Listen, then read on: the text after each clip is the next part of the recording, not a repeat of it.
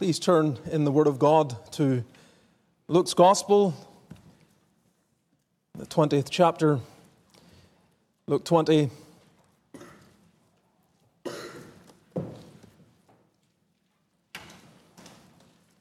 There's a couple passing through today on their way elsewhere, worshiping with us this morning, and they asked me if I knew of a particular Northern Irish preacher who preaches in North Carolina in an ARP church.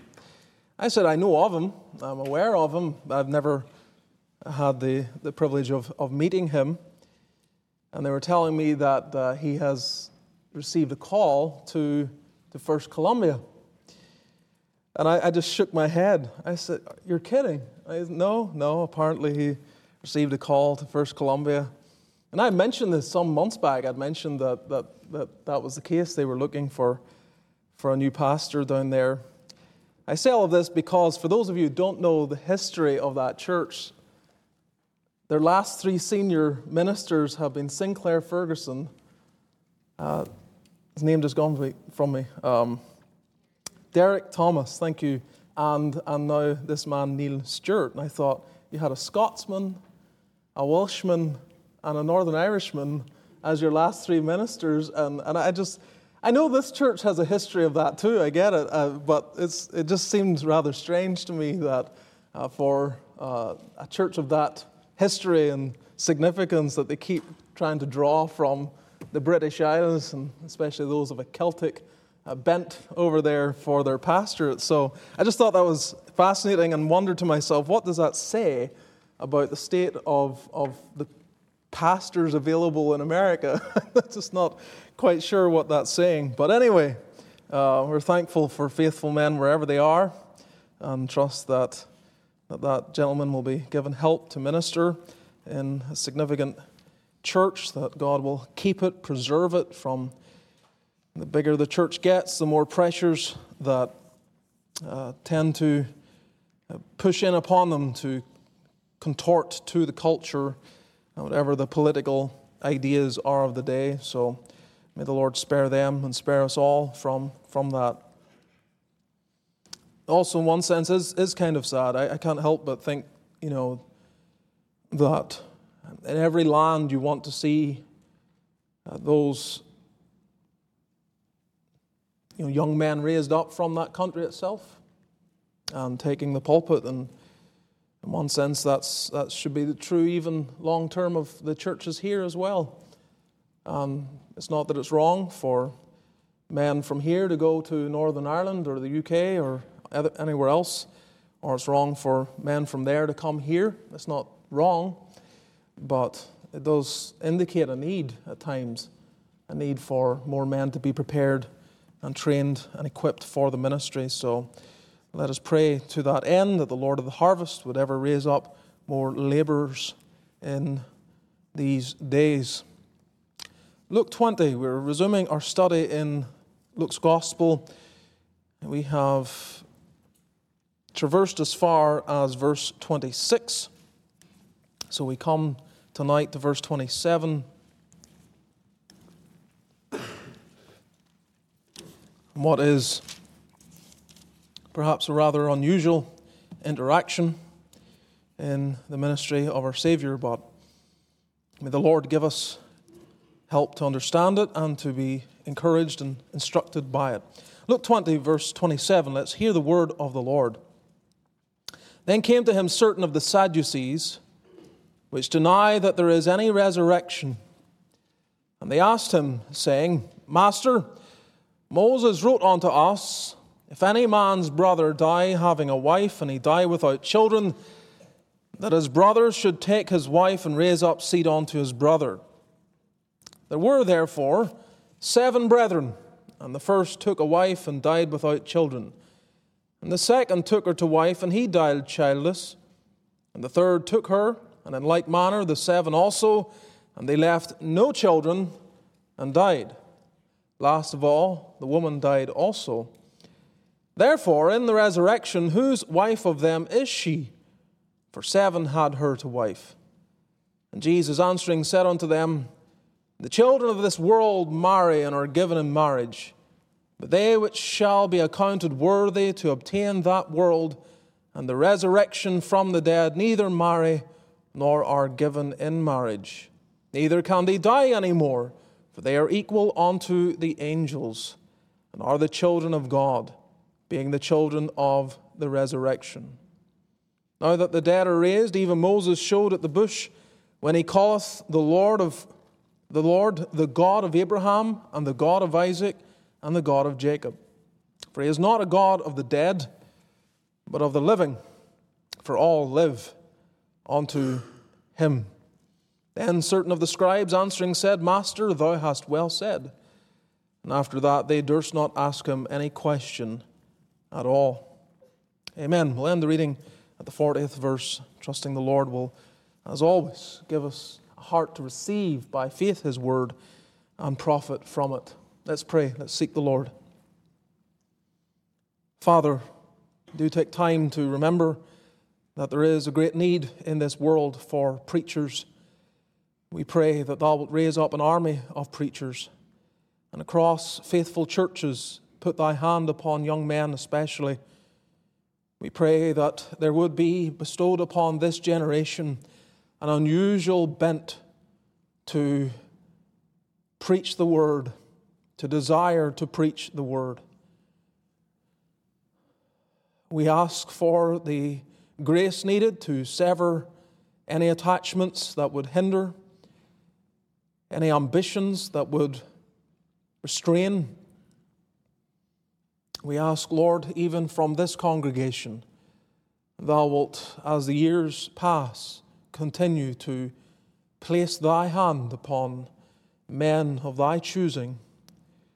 We would ask of thee to take the cream of them, men whose hearts the Lord has touched, and thrust them forth in a great and deep sense of weakness, but with a sense of divine call. Give us men that sense a divine call upon their lives. Lord, thou art able, and thou art able to do exceeding abundantly above what we can ask or think. Do it, we pray, in this regard, for thou hast told us to pray for these things. Bless us also. Help us to labor and help us to see the advancement of thy cause in our own day and in our own ministry. And even now, Lord, be with us. Shut out the enemy, every distraction that cause the powers of darkness to have no inroads into this meeting and into the lives of men and women. We pray, save souls for the glory and honor of Christ. We pray in Jesus' name. Amen. While lust has slain its thousands, arrogance has slain its tens of thousands. Couldn't help but think of that in reading this passage and the bombardment upon the Lord Jesus Christ from those who thought that they knew better and came to him with great confidence that they could outwit the Lord Jesus Christ. Now, we sometimes look at the youth and we see in them a tendency to self-confidence. We have, perhaps all of us, I imagine, have met with those young people who get married and imagine, I get that there are marital problems, but that won't be us. That's not going to be us. Or the young people who get their driver's license. We have a couple of young men who are starting to drive, so I'll not say anything more. We have a couple of them here, and they tend to think, well, now that I know how to drive, I don't need to worry. And all these warnings about multitasking as you drive, that's for those that I'm able to use my phone while I drive. It won't affect me. And sure enough, they learn that. Well, they learn the hard way sometimes, or through a few scary experiences.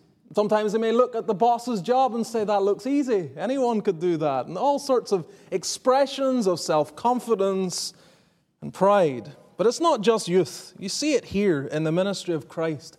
These are aged men for the most part, men of experience. And they have this arrogance about them, this arrogance that is indiscriminate. It's not just for youth. And I was thinking about the effect of arrogance upon our hearts and minds, and Consider that what HIV does to the human body, arrogance does to godly wisdom. It makes it impossible for us to learn the things that we need to know, and to grow in true character and godliness. You see it here. I'm not going to go back, but this scene where we're in the last week of our Savior's ministry, and Luke focuses on the interactions around the temple and all of the discussions that unfold, and the religious leaders who come to him with their questions and trying to catch him in his words and so on. All of this just reeks of arrogance and pride. And our passage for this evening brings to the fore the Sadducees. Now, for the most part, they have been not really at the fore. They are a much smaller group than the Pharisees, but what they lack numerically, they more than made up for in political clout. They had great power, great influence on the Jewish council and the Sanhedrin, and they were tied in and connected to all the connected powers in Rome as well as in their own locality. They took their name from Zadok, the first high priest to serve in Solomon's temple. They saw themselves as following in his line, and they tended to have then this very much priestly focus. Their focus of attention was also largely around the temple, and so you don't find them interacting with Christ in Galilee and those surrounding regions. It's only in Jerusalem, when he encroaches into their territory, that their names tend to arise. This is their ground. And here is someone who is upsetting the status quo and the peace, and they're, again, coming forward to try and put him in his place. We're told by the scholars that not a single line of their own writings survive. They're all destroyed in the destruction of Jerusalem in AD 70. However, men like Josephus, I mentioned him this morning, but he's hugely significant when you get to this period, trying to understand what things looked like and who men were and what they believed and so on. And he notes some of their beliefs. I'm not going to detail all of that tonight, but the one that's most well known is that which is expressed right here in our passage, where we're told that they deny that there is any resurrection, verse 27. They had no understanding or no place for understanding life after death, the immortality of the soul, or the sense of reward or penalty after this life. And as far as their source of authority, largely speaking, they considered that to be the Torah, the 5 books of Moses. That's what they emphasize. This is where we get our teachings from. So even as you go through this passage and you think of how they came to this particular view, where they had no, let's say, place for the resurrection, in part, as we shall see, it's because of the way they looked at Scripture. So tonight, as we look at these verses, I've titled my message very simply, Silencing the Sadducees, because that's what our Lord Jesus does here in the verses before us. Simple thoughts. First of all, a question from an erroneous assumption. We have here a question from an erroneous assumption. Let's read again what they say. Verse 28, Master, Moses wrote unto us, if any man's brother die having a wife, and he die without children, that his brother should take his wife and raise up seed unto his brother. There were therefore 7 brethren, and the first took a wife and died without children, and the second took her to wife, and he died childless, and the third took her, and in like manner the 7 also, and they left no children, and died. Last of all, the woman died also. Therefore, in the resurrection, whose wife of them is she? For 7 had her to wife. Whose wife is she? Now, we have to state, these men are not coming like students with a desire to learn. They're not interested in any answer that would lift the veil of darkness over their eyes. This is more of a theological attack veiled as a question. It's a dishonest interrogation. It's the kind you expect from a reporter with a bias who's trying to expose the one that they're questioning. And I think it's logical to conclude that this is perhaps their strongest argument. This is the argument that they used perhaps in debates with the Pharisees, who did believe in a resurrection. And all the others that would have believed, according to the Scripture, there is life after death. This, perhaps, I argue, is the question that they had been left without any sense of satisfactory answer. Now, when you think of that, least as I was thinking about that, my initial thought was, well, the Pharisees had to have answers for these men with such a question. I mean, if this is the strongest argument, if you're going to come to Jesus Christ to expose him and you have one question, you use your best. So if this is their best question, then how come the Pharisees were unable to give a satisfactory answer that would put this to rest? Well, I've indicated already part of the reason why, but let me just pause for a moment and for us to understand that there is indeed in the Scriptures clear indication that there's life after death.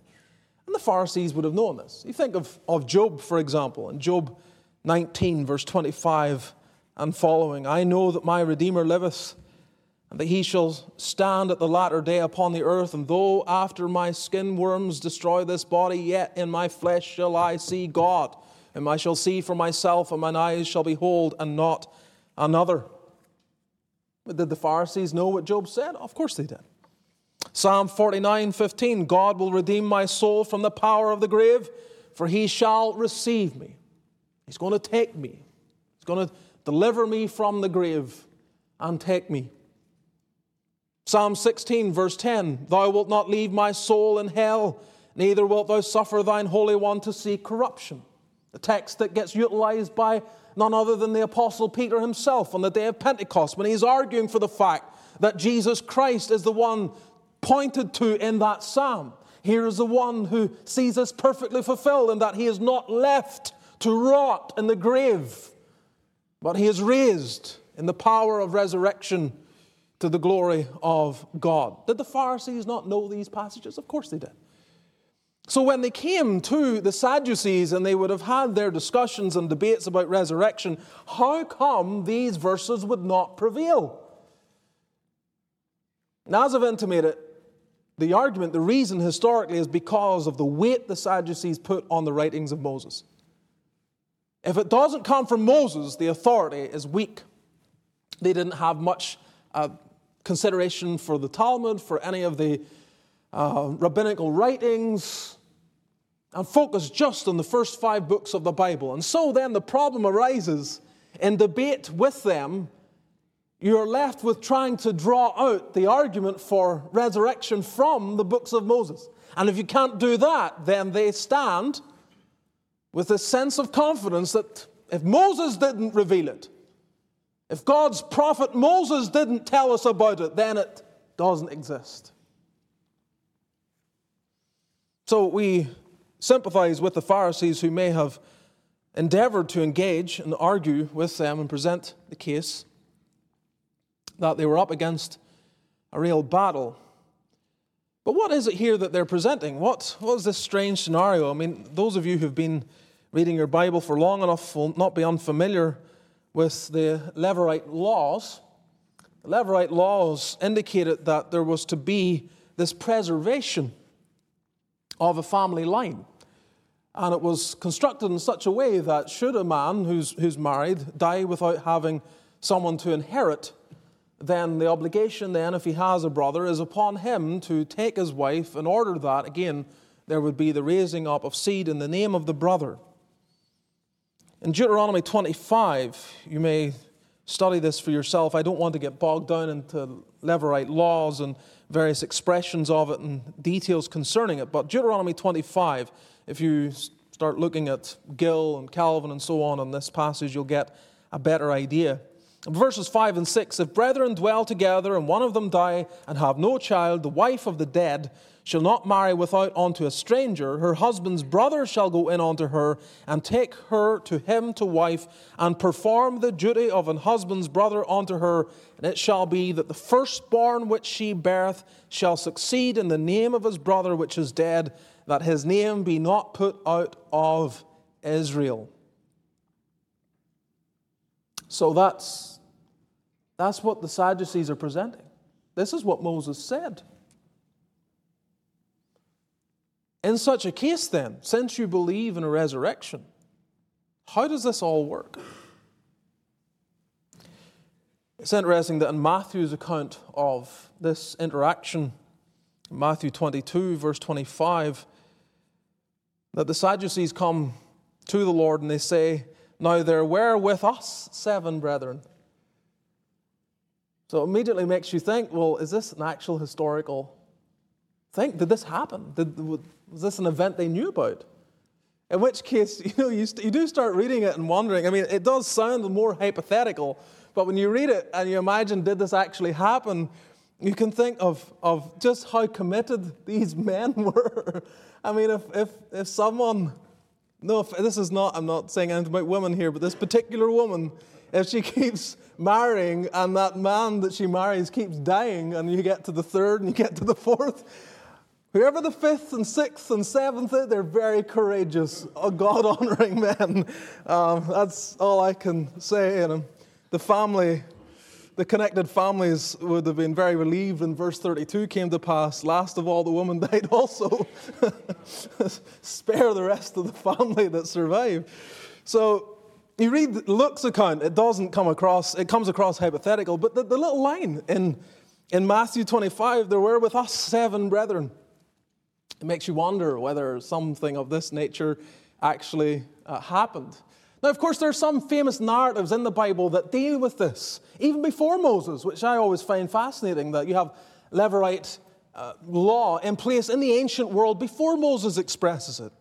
And that's found in Genesis 38. Now, the context of it's very tragic. You have Judah there in a place where he shouldn't be, and the whole narrative around Tamar. And I'm not going to get into that either, but there you have an expression of it, and some argue that there in this case you have, not only is it the obligation of the brothers in the ancient world, but even if the father, if he had been widowed, then he could also take that role, which was playing into Tamar's need or whatever. And this is all just guess, and we don't know for sure, but that the idea of the Levirate laws are there in Genesis 38.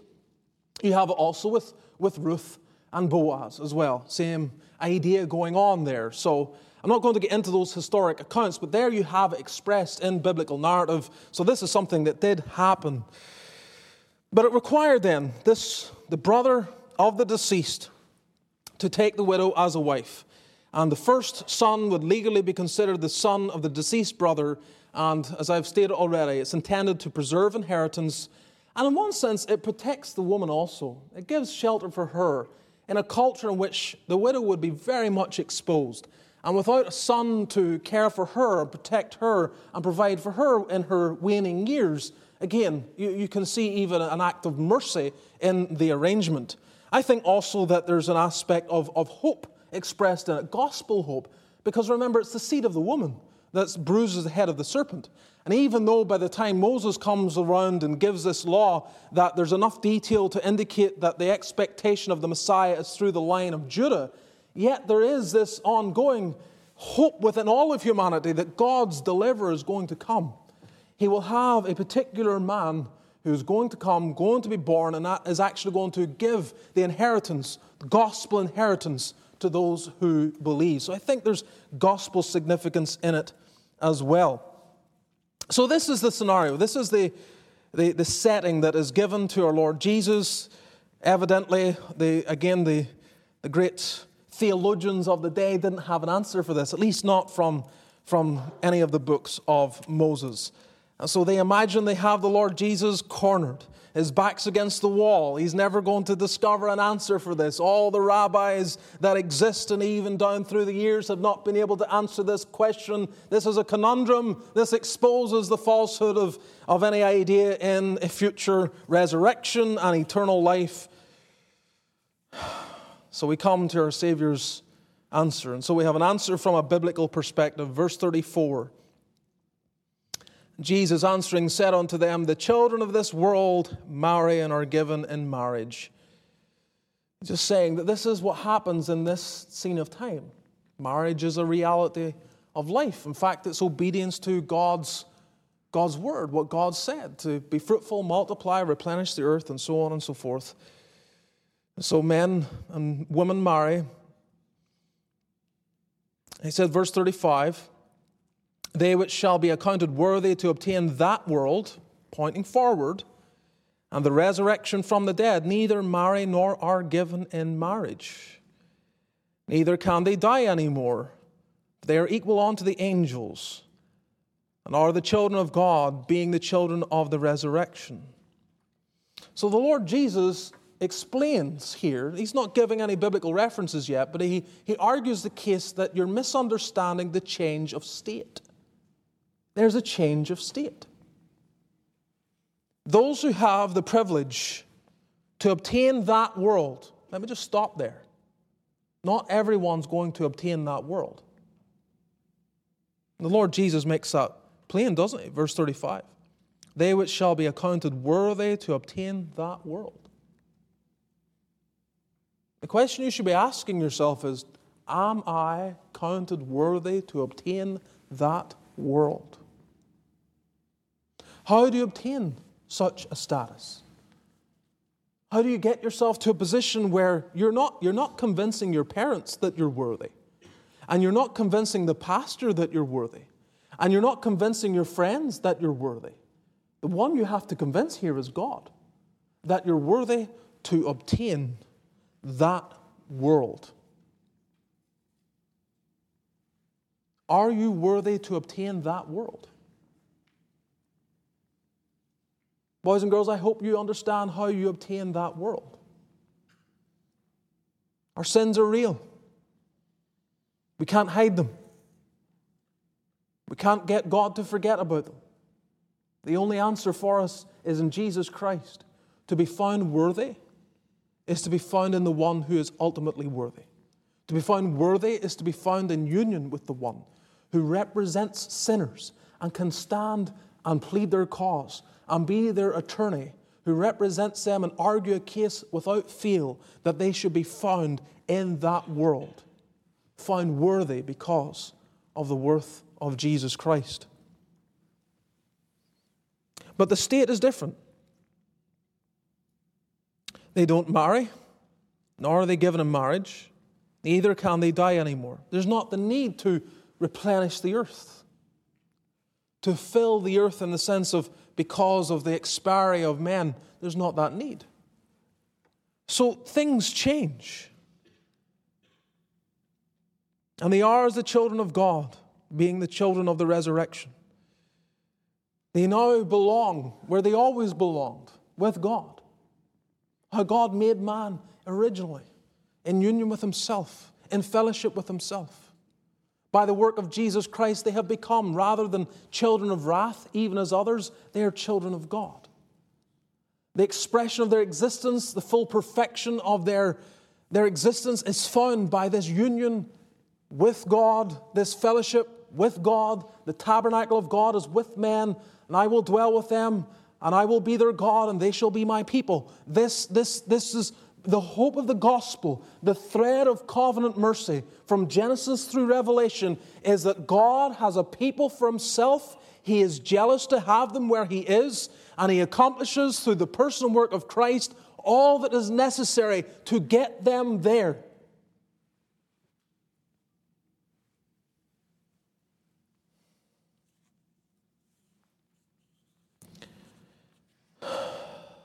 Luke doesn't record here what Matthew records, where Matthew in chapter 22, 29, Jesus' first words, apparently, to the Sadducees were, "Ye do err, not knowing the Scriptures nor the power of God." Can you imagine that? Standing before these powerful men, influential men, politically connected men, religiously elite men, and saying, "You're in error. You don't know the Scriptures. You don't understand the power of God. You don't know what God is doing in his kingdom. You don't know what all is to come." I think many people struggle with this passage. I don't know about children. I'm not sure they think much about it, but certainly those of us who are married and older certainly may have an actual difficulty with this passage. And I state to you, beloved, the future is shrouded. We don't know all that is going to transpire. There are things our brains can't even conceive. We can't conceive a place of no sorrow. Now you can think about the idea, but you can't feel what that will feel like. Your life is enveloped in sorrow. You can't conceive of a world where there's no pain. You can't conceive of a world where there's no grounds for crying. You can't conceive of a place where things or that which is alive doesn't die. You can't. It's beyond comprehension. So even on the things that are revealed to us explicitly, we struggle to conceptualize what that looks like.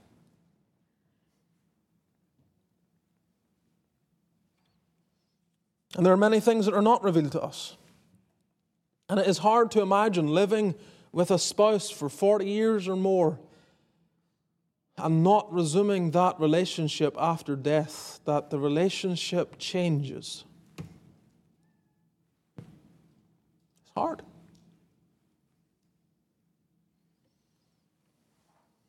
I was talking with a brother just recently about this, and as we were talking, I think this may have been last Lord's Day, in fact, this came up.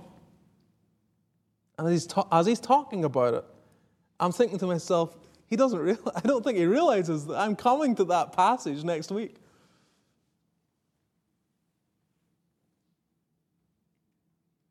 But in the conversation, what he said was, all we know is that it's better. It's better. The future state is better. Heaven is a place of perfect love. You don't know what that's like. Neither do I. Perfect love.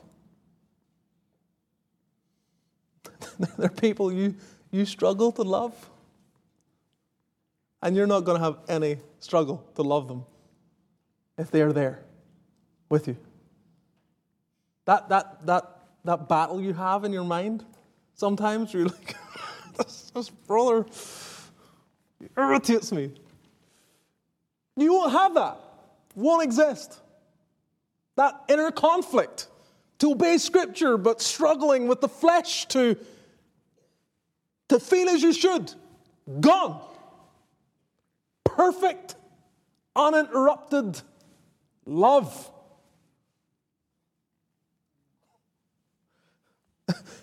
It would be a whole lot easier to pastor there than it would be here. It's a place of perfect joy. You've had your happy occasions, as have I. And you have moments of elation. But you have never experienced consistent, perfect joy, uninterrupted. It's a place of perfect contentment, where you're never, I have to work today, or struggling with having to go in and talk with that person and give them news you don't want to give them. There's this perfect contentment with everything.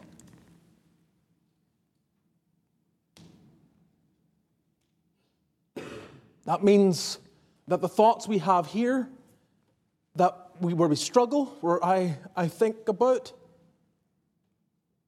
a life without my spouse, where we don't have that same relationship, and it seems just difficult to see that, faith rests in this understanding that bestowed upon my heart will be an experience I have never had. Perfect contentment. A place of perfect fellowship. Oh, we should strive for unity among the brethren, to love the people of God, to spend time with one another. But there it is perfect.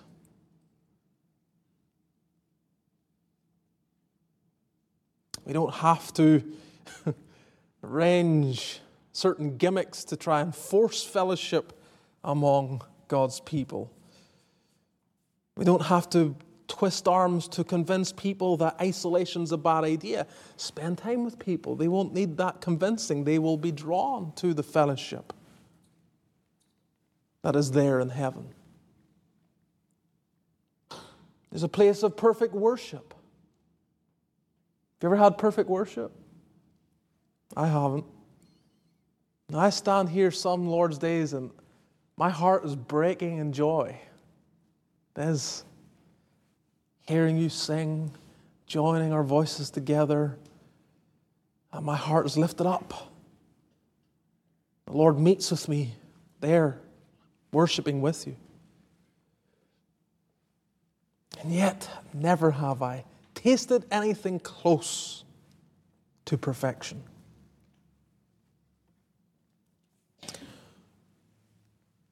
So for those of you, and you know who you are, that come to this passage and struggle with it, let your faith rise and say, there's a state that is far higher,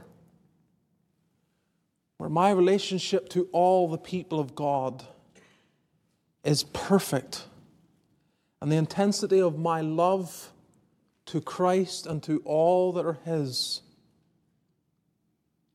will supersede any experience even enjoyed in the marriages of this earth.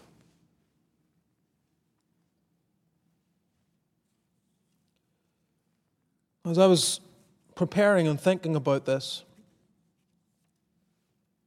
I thought it might be wise just to give a word to those who wonder about marriage after the death of a spouse. We don't practice Levirate laws. You're probably relieved, I imagine. Even though it was a law of mercy and gospel significance.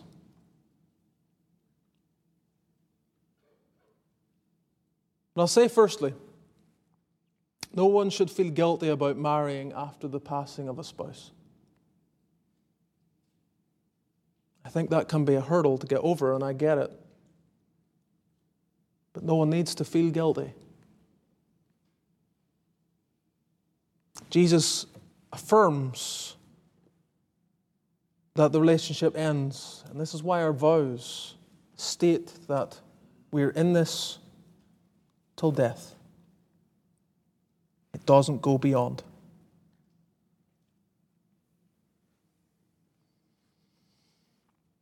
Second, no one should feel obligated to marry after the passing of a spouse.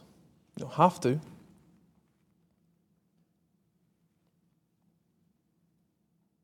Third, the practical reasons for marriage, which apply in youth, at least in part, apply at any age. Companionship. Companionship is something we seek. It doesn't matter what age we are.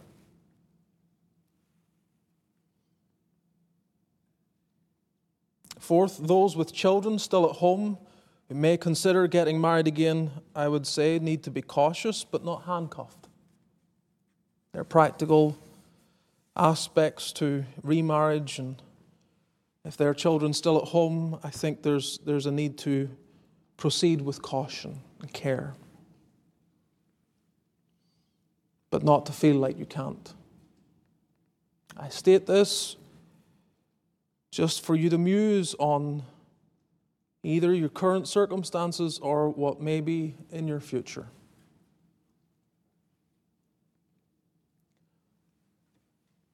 Lord Jesus understands there's a distinction between this world and the next. And while you're in this world, you may marry. In the next world, it all changes. The people of God are united together in perfect union as the body of Christ, worshiping Him, existing in the utopia that I have tried to express in very simple ways here tonight. So I've given here a general perspective of the resurrected state I want to then move on to a scriptural argument for this resurrected state, because our Lord Jesus then gets to Scripture in verse 37. Now that the dead are raised, even Moses showed at the bush. The fact that the dead are raised, Moses showed at the bush. When he calleth the Lord, the God of Abraham and the God of Isaac and the God of Jacob, for he is not a God of the dead, but of the living, for all live unto him. Matthew records this with a little more specificity. And of course, him having a Jewish audience in mind, perhaps that was even more important. Matthew 22, verse 31 and following. But as touching the resurrection of the dead, have ye not read that which was spoken unto you by God, saying, I am the God of Abraham, and the God of Isaac, and the God of Jacob. God is not the God of the dead, but of the living. I am. The tense is vital. The tense is the key. I am, not I was. It would be wrong for God to say, I am the God of Abraham, Isaac, and Jacob, if they're dead and gone. But it's perfectly harmonious to say, I am the God of Abraham, Isaac, and Jacob. State that to Moses, who's living generations after their existence. I am. The idea is, I still am. As they were walking on the earth as pilgrims and strangers, I was their God there. I am still their God now. They are still alive, in the sense that they still exist. The genius of this answer, is in the fact that it comes from Moses. And this seems to be what catches everyone. Well, if you can use an expression today, blows their mind, because Matthew records, when the multitude heard this, they were astonished at his doctrine. The people standing around, even the scribes, we'll get to that in just a moment, but certain of the scribes, verse 39, Master, thou hast well said. Thou hast well said. You have come up with a response to their foolishness that we have never been able to conceive. And our Lord just ends the argument right there. Moses has declared this. Now, what's fascinating about this, and I could get sidetracked here, but what's fascinating about this is, if you read just in terms of the historical narrative of Exodus 3, where this is stated, God's not dealing with resurrection. He's not dealing with the future life. He's not dealing with what comes after this scene of time. He's not. And what's interesting to me about that is that there's a debate, and I just say this, I'm not going to bore you with it, but there's a debate in certain circles at times where about what's right. Should we emphasize biblical theology or systematic theology? And there are those who say systematic theology pulls all these scriptures together and ties them in, categorizes them under these certain headings and doctrines, and that wasn't how the scripture was given. So it's wrong. You shouldn't do that with scripture. You shouldn't collate verses from different parts, pulling them out of context and apply them to certain doctrines. And there's some who strongly believe biblical theology, every theology should be expressed out of the context of the passage, keeping in mind what was intended at the time. What doctrine was intended at the time? But here you have Jesus, who was a systematic theologian. He was able to draw from Exodus 3, seeing in that text, there's a pointer to the doctrine of resurrection right there. So, we are for both biblical theology and systematic theology. They both play their part. And I can never get my head around those who argue against it. Systematic theology allows you to argue and defend, give biblical apology before naysayers and those who try to keep you tied in and say certain things and make certain claims and so on. Systematic theology is crucial to give you a robust understanding of God's Word. So, our Lord Jesus presents the case, which finally then we have here, a commendation from an unlikely source. We do not expect the scribes to say what they say. Certain of the scribes, verse 39, answering said, Master, thou hast well said. And after that, they durst not ask him any question at all. As far as Luke's record is concerned, this is the end of the questioning. But you read all of this, and we've dealt with this. And there's much to admire, of course, in our Lord Jesus and what he has said and how he has argued and stood his ground. Never man spake like this man. Never truer words. But I go back to the challenge I was presenting to you as we work through this. The Lord Jesus argues the case for a future state. And that has all sorts of implications to us. It has implications to the believer. This isn't everything. I partly couldn't help but wonder if the Sadducees, in the way they functioned, they were very political. And they were very willing to compromise with Rome. As long as they kept their own power, there was a lot of compromise they were willing to do just to retain and increase their own power. And I thought to myself, well, that makes perfect sense. Because if you don't believe in a judgment and you don't believe in an afterlife, you think you die here and it's gone, then you can live like the devil and it doesn't matter. That you are, to use the words of Joel Osteen, live your best life now. You might as well. This is as good as it gets. Take advantage of people. Make connections to advance yourself materially. Put yourself in power. It all makes sense if you have no thought of what's coming after this life. But as Hebrews 9:27 states clearly, it's after this judgment. After this judgment, we shall all stand before the judgment seat of Christ, and it doesn't matter what you've believed, you're going to be there. It is appointed unto men. It's an appointment you can't miss. You can't call in sick.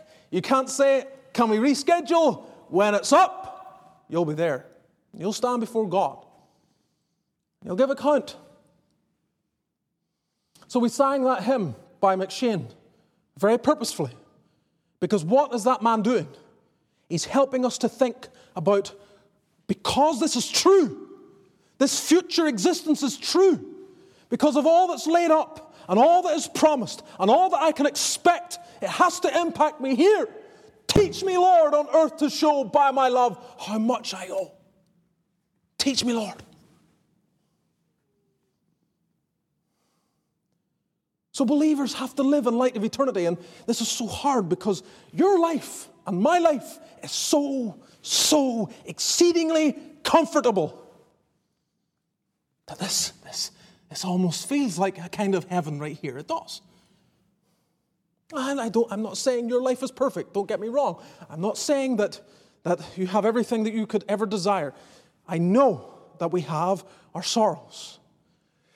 But relative to human history and what men largely across the world experience now, this looks like heaven. I mean, why do people pour into this country? Because it's like the promised land. It's heaven there in comparison to what they live through. And oh, how they long for their children to have the material abundance that is so easily obtainable to anyone willing to work at all in this country. And so therein lies a real danger for us. A real danger. A danger that is so subtle. A danger that is imperceptible if we don't wake up and realize it's right there. It's always lurking. And it is wanting to swallow us up in the sense of it's all about now. It's what I achieve here. It's what I do now here. It's all about now with no thought to the future. So what do? We lay up treasure on the earth, where moth and rust doth corrupt and thieves break through and steal. And Jesus says, don't do that. If you can acquire wealth, go ahead. But don't be doing it to lay up treasure here. Lay up treasure in heaven.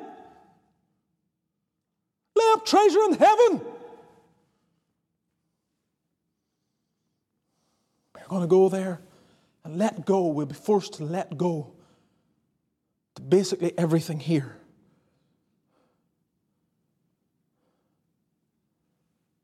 Are we laying up treasure in heaven?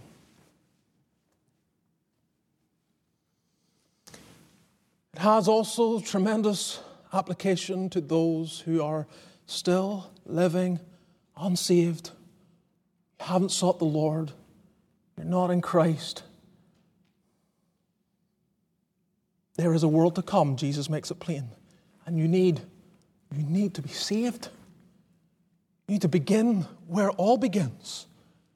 There's life for a look at the crucified one. There is life at this moment for thee. Gaze upon the bleeding Lamb. See Christ, that He came into this world, that He might live and die and rise again and obtain eternal redemption. And He says to you, believe, believe, believe. And take up your cross daily and follow me.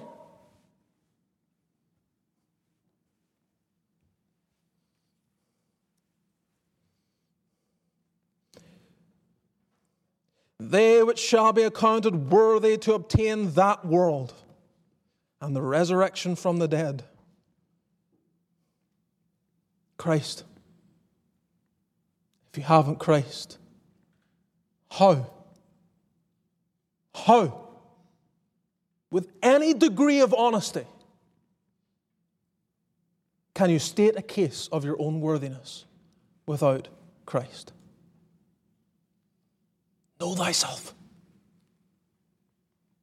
See in your heart the blackness of hell itself, the defiance against God that lies there by nature, the tendency to blaspheme, to disobey, to not want God's way and want your own way is there.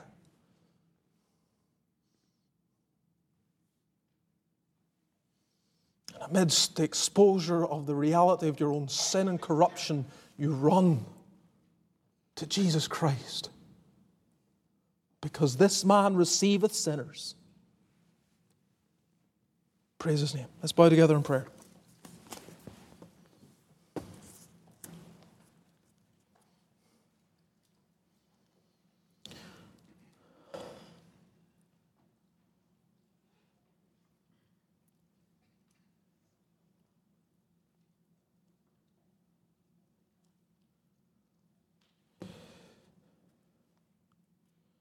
Boast not thyself of tomorrow, for thou knowest not what a day may bring forth. Are you ready? Have you prepared to meet God?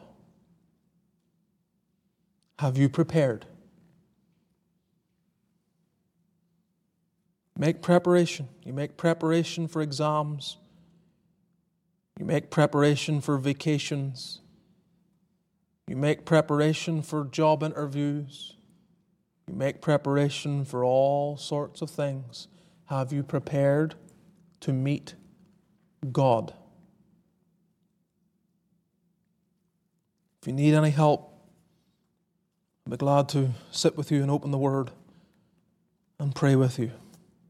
Point you to Christ, where alone there is hope and salvation. Lord, bless Thy Word. Help us to live with eternity in view. May it never fade from our vision.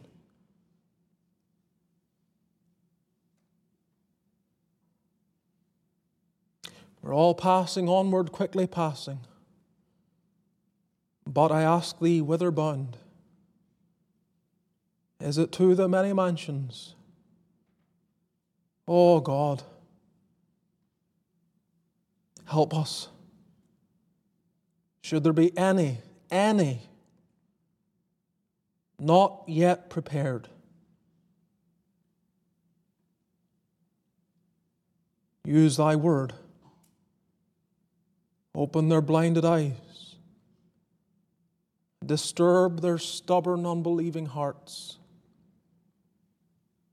And show them the way, even the way, the truth, and the life, in Jesus Christ alone. Bless the fellowship of this church.